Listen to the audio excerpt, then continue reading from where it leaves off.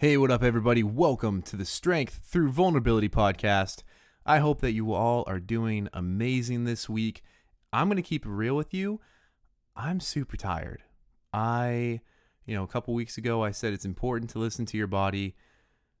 I'm listening to it. I'm exhausted. I just moved into a new apartment in Portland with my little sister again and one of my best friends. And gosh, it's been a week, that plus work, and it's super humid right now, and we don't have air conditioning. So, yeah, this is going to be a shorter podcast, and that's okay.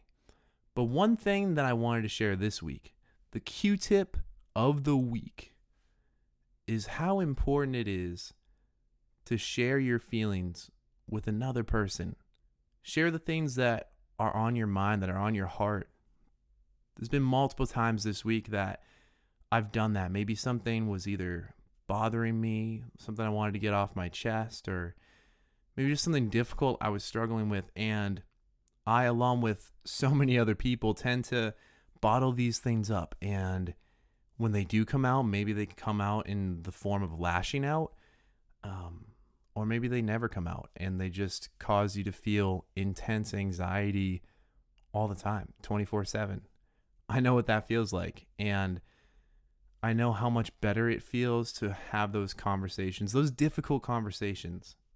It was just today that my best friend who moved in with us, him and I had a conversation together, some deep stuff, and it was in that moment where I was like, this is the kind of thing that I live for, is this deep connection. This, when you share those difficult things that are on your heart, on your mind, that's when you build those intimate relationships. And so that's the Q-tip of the week, is to share those things that are on your heart, those things that are bothering you. Whatever you're struggling with, find somebody who you trust and talk to them. I talk a lot about how important it is to seek out professional help from a mental health physician or a counselor, or even seeking out help from talking to your parents, a best friend, your spouse. We need somebody to talk to, every single one of us. And I know that a lot of us have the pride that makes us believe that we can do it on our own, but you can't. I can't. I know I can't. I've failed at that so many times, and I've just gotten to a point where I just know I need to talk. And I actually joked with my girlfriend the other day. I was like, I'm at the point where I share before I even know half of what's going on in my brain.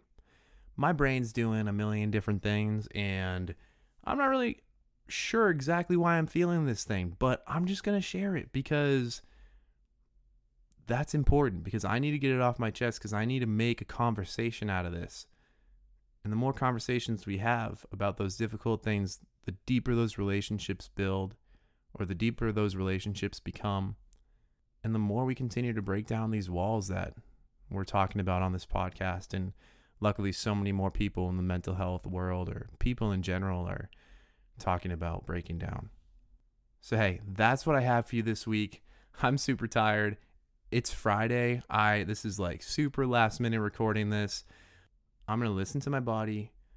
I'm going to chill out with my roommate, because my little sister's ditching us tonight, and just relax, have some fun, and enjoy the new place. And I hope that you all, whether you're in a new apartment, the same house, the same apartment, whatever, I hope that you all can just listen to your body, have a deep conversation with somebody, share something that's been on your mind, and give yourself grace. All right, that's it for this week, and I'll be back with another episode next week with Q-tip of the week number 4. Peace.